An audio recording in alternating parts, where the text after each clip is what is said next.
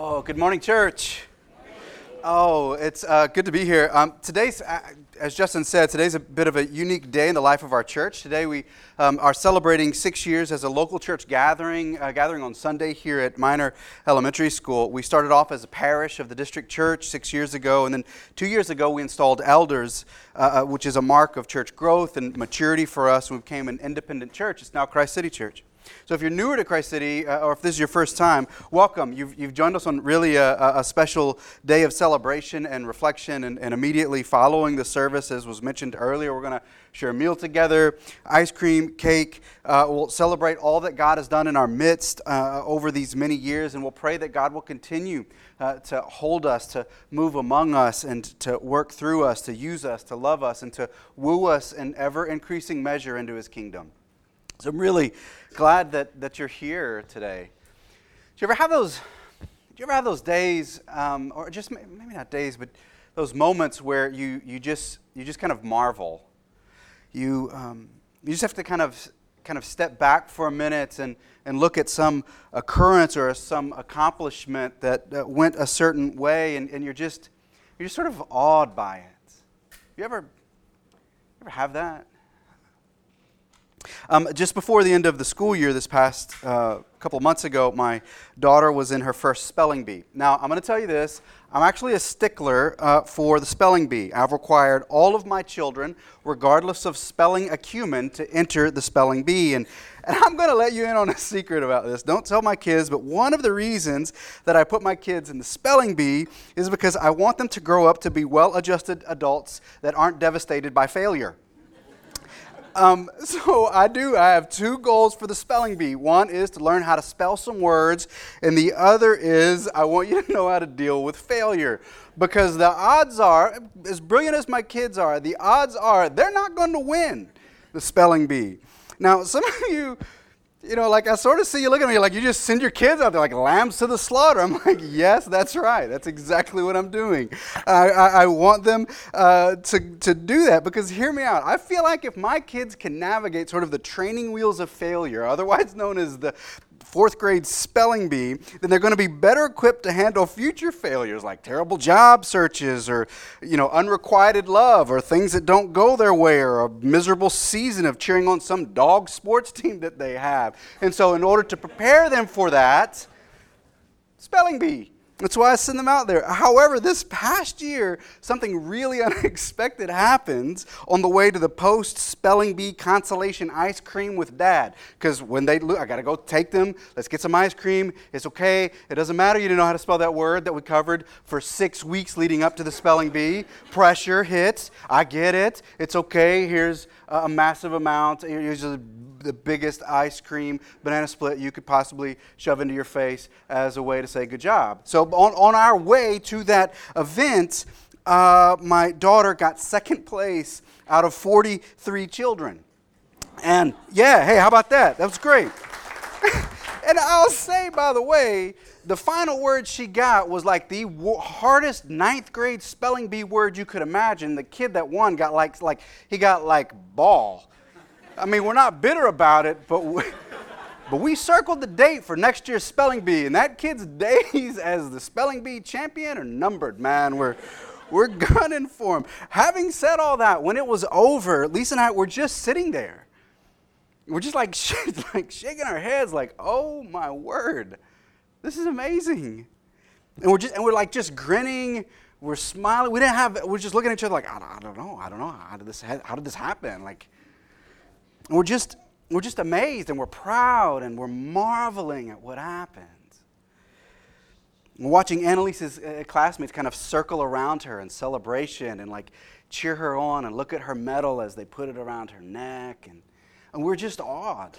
We're amazed. And there wasn't any words for us to say. I have a sense that today as we celebrate 6 years that our Heavenly Father is looking at us and He's just grinning. He's just pleased. He's just delighted over us, and over us individually for sure, but over us collectively as a church. And He's just saying, well done. Well done, daughters, sons. He's just delighting. He's just amazing over us. I know that you've had those moments too when you just step back and look at some occurrence or some accomplishment and you're just a bit awed by it and you don't have words really, you're just mostly silent. Or you make some inarticulate noise like you grunt or like, You just exhale. And in your soul, there's something that stirs, like with the psalmist that says, my soul rejoices in the Lord and delights in his salvation. My whole being will exclaim, who is like you, Lord? And I think that that's how the Lord feels about us, even in this moment. And saying, happy birthday, Christ City Church. The Lord has been faithful to us. What started as a small group just blocks away on Bay Street across from the Stadium Armory Metro has blossomed into a church with nearly a dozen small groups that meet from Hyattsville to Northern Virginia, with a bulk of them peppered throughout Northeast and Southeast D.C. All outposts of good news and good works in Jesus' name. What began as a small gathering on Sunday evenings has bloomed into regular services on Sunday mornings in a growing church with tremendous favor in the community. And so today, a day that's marked out to celebrate the anniversary of the church, it's right for us to celebrate and to ask, how did we get here? And then where do we go from here? I'm going to answer this in a really insufficient way, but to say in approaching these questions, I've been reflecting on other churches in Scripture. One in particular, the church in Ephesus over the past couple of weeks, because I think that church's story can be an encouragement and a challenge and a caution to us. As we look back at 6 years, and then as we look ahead at another 160 if the Lord tarries. In Ephesus' story, we can see how we got to where we are and what happened and how that can inform our story and our celebration. Just a bit of background before we jump in. The Apostle Paul, he served in Ephesus for 3 years during his missionary journeys throughout Asia and the Middle East. He preached in synagogues and other venues throughout Ephesus. And when he preached, folks came to faith in Christ. And there were those that began to follow Jesus and those that began to be discipled in the ways of Jesus. And then in Acts 19, that's recording some of Paul's movements around Ephesus, it would say this in verse 10. It says that Paul preached so thoroughly throughout the area for 2 years that all the residents of Asia, that's a lot of people, all of the residents of Asia heard the word of the Lord, both Jews and Greeks. Because of Paul's influence and the influence of the early Christian church within Ephesus, there was economic impact on the city. So much so that those that made their money out of crafting idols to the god of Artemis, they began to lose money. They began to see their economic well-being decline because people said, we don't worship that God anymore. We worship Jesus. And an entire city broke out in riot and ran Paul out of the city. And that's how Acts 19 closes, with Paul and his partner Gaius on the run. We pick up in chapter 20 and we're able to gain Paul's perspective on how he ministered in Ephesus during this time. In Acts 20 verse 1 it would say this, when the uproar, the economic riot that took place, when the uproar had ended, Paul sent for the disciples, and after encouraging them, he said goodbye and he set out for Macedonia. He traveled throughout that area, speaking many words of encouragement to the people, and finally arrived in Greece, where he stayed 3 months because some Jews had plotted against him just as he was about to sail for Syria, and he decided to go back through Macedonia. He was accompanied by Sopater, son of Pyrrhus from Berea, Aristarchus and Secundus from Thessalonica, Gaius from Derbe, Timothy also, and Tychicus and Trophimus. Somebody loud, I messed that up, didn't I? I hear you. That's okay. There's grace here. But we sailed from Philippi after the festival of unleavened bread, and 5 days later we joined the others in Troas, where we stayed for 7 days. Paul leaves Ephesus following the riot, and he travels to different regions, but a few things to notice about this. First, I want us to notice who's with him, because Paul rarely traveled alone. Paul, he didn't minister alone, he didn't disciple alone, and neither should we. When he does travel alone, he's always writing longingly for companionship. Jesus sends out the disciples in pairs, and so too does Paul travel this way, because rarely is mission and the work of God engaged in a solo endeavor. Most often the New Testament evidences the mission is done in community. In verses 4 through 6, we see Paul's partners in ministry. There was Sopater, Aristarchus, Secundus, Gaius, Timothy, and so on and so forth, that we see that these are the different ones that traveled with Paul, that ministered with Paul, that discipled along with Paul. Luke gives the names, but he also gives where they are from. Because Paul, he's not a lone ranger. We also see this in his letters. In all of the letters that Paul writes, he's highlighting others that he either wants to come with him or that are with him there. In the book of Romans, we see that Sopater is with him. So is Timothy, and Gaius are with him. Those that were likewise with him in Ephesus. In 1 Corinthians, we see that Stephanas, Fortunatus, Achaeus, that they're with him. In Ephesians, Tychicus is also there. In Philippians, Timothy and Epaphras are with Paul.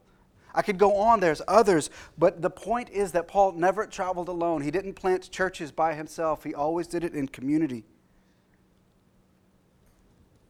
When Christ City was born, it was born out of a group of folks that were living in close proximity to each other, that were being discipled, and that were discipling others, and that had an ache for this neighborhood, that had a desire to see a new work, a new movement of God happen. It wasn't the work of one individual, but it was a work of community.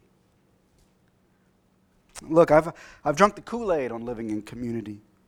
The Christian life isn't to be lived in disconnected isolation, but in community, and neither is the Christian mission intended to be done in isolation, but in community. I shared a few weeks ago about a friend of mine, Daniel Clark. Daniel is planting a new church in Glover Park later this year, and he's a personal trainer, and he's been working with me and training with me. I know some of you are looking at me right now like, man, Watson is swole. I know. Anyway, Daniel and I were talking about different fitness apps, and like, should I get a Fitbit? Like, what should I do? Should I go on those things? And we were kind of talking about it, and he's kind of walking me through it. And then he shared with me an article that stated there was a new study out of the University of Notre Dame that identified one of the things that you can do to achieve physical fitness, and the best thing that you can do, it isn't actually a device, but it's community. The research would say that having a social network of friends and family who are active, have similar fitness goals, and educated about diet and exercise, it can have a massive impact on your health. When researchers used both social network structures and Fitbit data, they found that they were able to achieve 65% improvement in predicting happiness, 55% improvement in predicting positive attitudes, and a 38% improvement in predicting success. However, when using fitness trackers without positive social networks, there was tremendous downsides. They noticed that there was technology addiction, an increase in eating disorders, and an increase in feelings of guilt. They haven't made an app or a device that is better than community. Paul traveled in and ministered in and lived in community. And our way forward will also be rooted in a Jesus-centered community with each other. Paul's community was also a multi-ethnic and a multi-regioned tribe. They weren't a homogenous group. They weren't all the same. We could look again at the list of who's with him. They were from Berea, from Thessalonica, from Derbe, from Ephesus, from Asia, from Syria. They're from different parts of the Middle East, from Asia, and from Europe. They were from different places, from different cultural backgrounds, from different stages of life. At Christ City, our staff and elders are men and women from different areas of the country, different races and ethnic backgrounds of origin and life stage and education and economic diversity. And that's not because we just want to be diverse, but because it echoes the kingdom of God. Which is still a growing edge for us, and our church doesn't yet fully reflect the full racial and economic diversity of our neighborhood and of the surrounding community, and yet even still, pastors and elders are committed to seeing Christ City Church be a church that reflects this multiracial, diverse, and welcoming reality that is the kingdom of God. Paul's community was also the fruit of his mission, which is important for us to note. Those who traveled with Paul and who helped Paul establish churches and ministry outposts, they were actually the fruits of his mission. And yet now they were the agents of the mission. These were men that Paul had led to Christ or that had sat under Paul's teaching but were now part of the movement. They weren't content to simply be sort of passive in the mission of God. They were now on the front lines. Those that were once the fruit of the mission are now the agents of the movement, as Pastor Will Willimon would say, that this gives evidence of the movement-mindedness of the young Christian communities, which were already giving up some of their best local leadership in order to see the wider work and witness of Christ's church move forward. We'll continue on in Acts 20, verse 17. From Miletus, Paul sent to Ephesus for the elders of the church of Ephesus. And when they arrived, he said to them, "You know how I lived the whole time I was with you, from the first day until I came to the province of Asia. I served the Lord with great humility and with tears, and in the midst of severe testing by the plots of my Jewish opponents. And you know that I have not hesitated to preach anything that would be helpful to you, but have taught you publicly and from house to house. Declared to both Jews and Greeks that they must turn to God in repentance and have faith in our Lord Jesus Christ." In verse 18, he says, "You know how I lived among you, serving with humility and tears." Paul lived among them. He lived with them for 3 years. And now listen, living among a people is more than just simply sharing a street or a zip code or a cubicle or a classroom. It requires an intertwining of one's life with the lives of those that are around you. It requires intention. But Paul didn't just say, I lived among you, but he describes how he lived among them. He said through serving and through humility and tears and trials. Paul put the Ephesians first. And why did he put them first? For 2 chief reasons. Because Christ modeled service, because that's what Christ did. The towel and the basin, washing the disciples' feet. And the other is because of the cross. Because the ultimate service has been rendered to us. We are now freed to serve others. And this is central.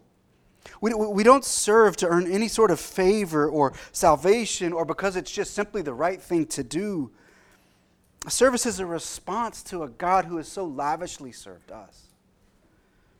Paul lived out his faith in front of the Ephesians, and he didn't simply just tell them how to live. He showed them he was an example. He doesn't just say, "I served the Lord." He says, "I did it with humility and with tears and with trials." With tears, there's a humility, there's a vulnerability that comes with tears. Some of you have heard me say, I'm a crier. I cry at commercials. I own it.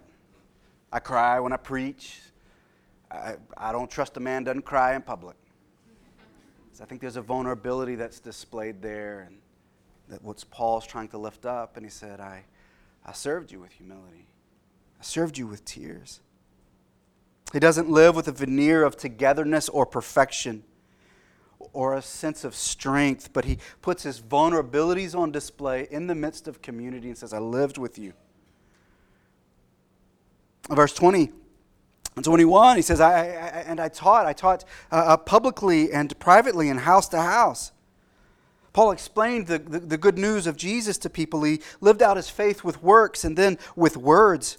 He gave an explanation for the curious manner in which he lived, and he said, I held nothing back. I didn't shrink from declaring to you anything that was profitable, anything that was going to be helpful and healthy and push you towards conformity into the image of Jesus. I didn't withhold any of that. I shared hard words with deep love. He said, I laid it all out there. I told the story of Jesus' life and his death and his resurrection and the implications that had on his own life. And he taught publicly and privately. Publicly in synagogues and in meeting houses and in venues like this one, and privately in homes. It sounds like small groups to me. Monday nights over the grill with friends, or Thursday mornings over coffee. That Paul's teaching wasn't just once a week or one day a week, but it was every day. In the everyday living. It was in different places. It was at 601 15th Street Northeast, and it was in whatever your address is. It was in homes, and it was on the basketball court or on the jogging trail or wherever it is you find yourself. That Paul said those are the spots where I preached. In verse 21 it says, I testified to both Jews and Greeks. He didn't just preach to one kind of folk or one kind of people or just folks that were like him or that liked him. He reached out to those that were also distinctly different than he was. He crossed every real boundary of class and culture and race and religion and politics and privilege. And he did it for the sake of the kingdom of God. So just in summary, when Paul is outlining the beginnings of the church in Ephesus and what radiated out from that place, the origins of the church planting effort that took place in this early Grecian city, he says that what happened was a multi-ethnic, diverse, Christ-centered group of believers who were held together in tight community that practiced the teachings of Jesus, that displayed the love of God to everyone around, and in their midst displayed what it could look like when the rule and reign of Christ was on display in each life and every sphere of life. Wherever we go from here, Christ City, I hope that it contains some great measure of a faithful pursuit of that. Of a multi-ethnic, diverse, Christ-centered group of believers held together in tight community that practice the teachings of Jesus, that display the love of God to everybody around, and in their midst display what it can look like when the rule and reign of Christ is on display everywhere we can look and can imagine. I think that as we look back over our time as a church, thanks be to God, we can see similar evidences. Not perfect by any stretch, but something to celebrate nonetheless. Over the past 6 years, we've seen people come to faith in dramatic ways. We've seen people baptized, some of you, in celebration. We've seen marriages restored and healed in this place. We've witnessed those that were sick be miraculously healed. We've cast out demons and witnessed people experience freedom in Christ. We've seen families that have been experiencing homelessness and permanent housing. We've seen the power of God in our midst. We've caught a glimpse of God's kingdom coming here. And the Ephesians church story, in some ways, it mirrors our own up to this point, and that's encouraging and humbling, but it's also not all of the Ephesian church's story. Following Acts 20, Paul would speak to the elders of the Ephesian church, and then he would travel to Jerusalem, and then eventually on to Rome, where he'd be arrested and eventually martyred for the faith. While imprisoned, Paul would actually write a letter back to the church in Ephesus. And when he would write back, he would remind them of many of the things that he impressed upon him during his 3 years living with them. And in Paul's letter to the church of Ephesus, what we refer to as the book of Ephesians, Paul would remind them of the Father heart of God. He would remind them of their adoption into the family of God. He would remind them that they are chosen and that they are redeemed and that they are beloved. He'd remind them that God has lavished riches and grace upon them. He would remind them of their inheritance because of Christ. He'd remind them that their lives and that their futures are sealed and secured by the Holy Spirit. He'd write them to remind them that Christ has torn down the strife and barriers that exist between people of different ethnicities and cultures and classes. He would remind them that in Christ there's a new humanity. He would write to them in his letter about the Spirit-filled life, about how to care for husbands and wives and children and neighbors. And then at the end of it, he'd say hello to some of his buddies. That's a good letter. Tradition tells us that after Paul left Ephesus, that he then would install another pastor. Timothy became the pastor. And then after Timothy, tradition holds that John, the apostle, became the pastor of the church in Ephesus. That's a great sort of lineage of pastors there. And yet 40 years later, Jesus writes this letter back to the church. The angel of the church in Ephesus writes, These are the words of the one who holds the 7 stars in his right hand and walks among the 7 golden lampstands. Imagery for the church, the one that holds the church and that moves among the church. Jesus says this, I know your deeds. I know your hard work. And I know your perseverance, church. And I know that you can't tolerate wicked people and that you have tested those who claim to be apostles but are not. And you have found them false. You have persevered and endured hardships for my name. And you haven't grown weary. Yet I hold this against you. You have forsaken the love you had at first. Jesus is writing to this beloved church, and he sees, look, I see that all that you've done over the years. I've seen your fidelity to the message and the movement of Jesus. I see the work that you've done to persevere in the midst of hardships and trial. I see the discipling work, the healing work, the liberating work, the justice-seeking work that you've done. I see the ways that you've displayed the beauty and grandeur of God in your midst. I see it all, but I've got this thing against you. You've forsaken the thing that you've lost your first love. The church had begun to neglect the thing that mattered most. Their love for God and God's love for them. And this is our encouragement, Christ City, on our 6th anniversary. And this is our caution. Let us not be a people that forsake our first love. May we not get so wrapped up in the stuff of church and the work of the kingdom, either the Lord's kingdom or our own even, that we neglect the love that we had at first, that first birthed us. With whatever we do for Christ and His kingdom, let us do it as a people who are continually swept up in the passion and love of Jesus. Let our pursuits of justice and righteousness resound from a place of love for Christ and His kingdom. Let our work of discipleship and compassion be rooted in our own marinating in the beauty of Jesus and our love of Him as we gaze upon Him continually. But we can forget what it's like to be passionate for Christ.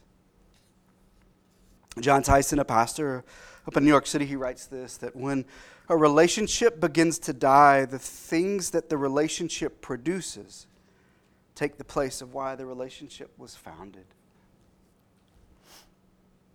Lisa and I, we married 18 years ago, and when we first met, we were drunk with love, still are. We loved each other, and we didn't have anything. First apartment, we had a desk. That was our only piece of furniture. Oh, and somebody gave us a stand and a TV, and that was it. We just made pallets on the ground until my boss at the time found out I didn't have any furniture, and then she donated me some. We didn't have anything at the time. But now, 18 years later, like our life is filled with the stuff that love produces. We got kids and houses and memories and cars and money and church. And if we're not careful, what can die and wither is the very reason that the relationship started in the first place.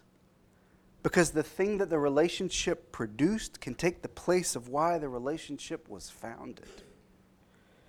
And the temptation for us, Christ City Church, is that we substitute our initial love for Jesus for the things that our love for Jesus has produced.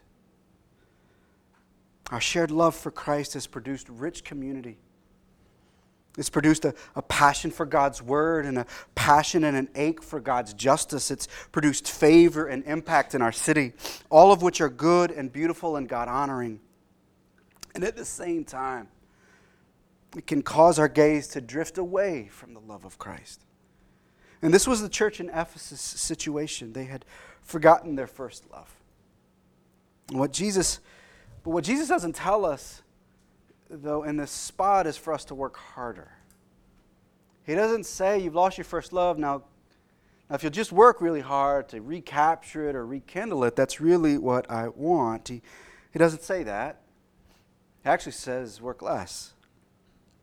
He calls His church and His people to remember Him, to remember His work on our behalf. He calls us to return to Him and to love Him. And the great Christian task isn't us working hard to muster up love, but to remember that God holds us, that He's the one who holds the stars and moves among the lampstands of our lives. We are in His grip because of His love for us.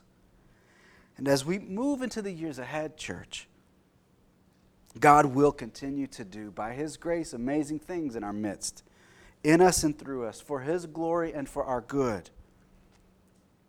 And as the story of Christ unfolds, let the plot line be that we are a people that never forget our first love, that of Jesus. It was 7 years ago, I'll just close with this, that I was sitting at my kitchen table in Memphis, Tennessee. I was having one of the hardest conversations I've ever had to have. I was telling Nathan, who was 6 at the time,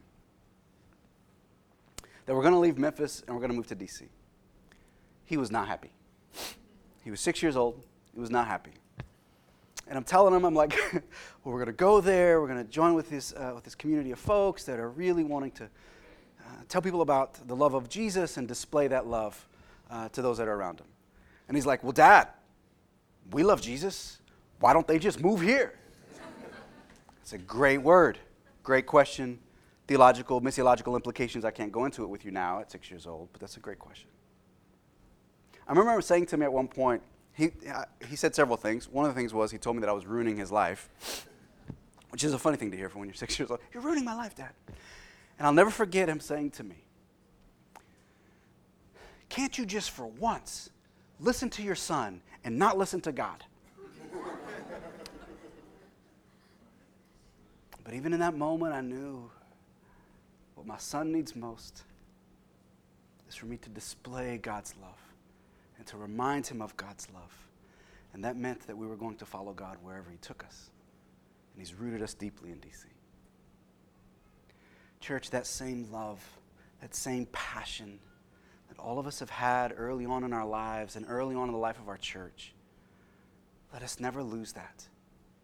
As God continues to grow us and to deepen us, to expand the work of Christ City in this place.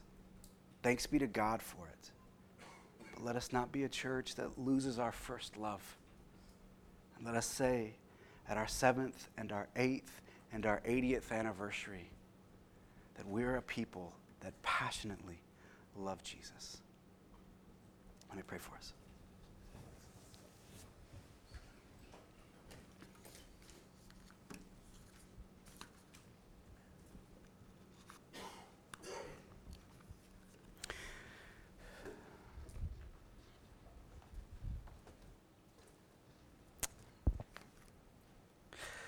Jesus, you are the one that holds the stars, that walks among the lampstands. You're the one that holds us and that moves among us as your children. You are the one that loved us first. You loved us first at the beginning of time. You loved us first at the beginning of this day and at the beginning of this moment. You have ever and always been the one that loves us first. And a right response to that is to gaze upon you, Jesus, and to say we love you too. And to display that love not just to you, but to each other. Spirit, I pray that you would hold us fast and that we would hold fastly to you. Not in fear or an obligation or in duty, but in awe and marvel and astonishment at your great love towards us. It's a right response. And the way that an ovation is a right response to a master musician. Let our right response be one of love towards you and to those around us. Each day and every day for all of our days. I pray this in Christ's name. Amen.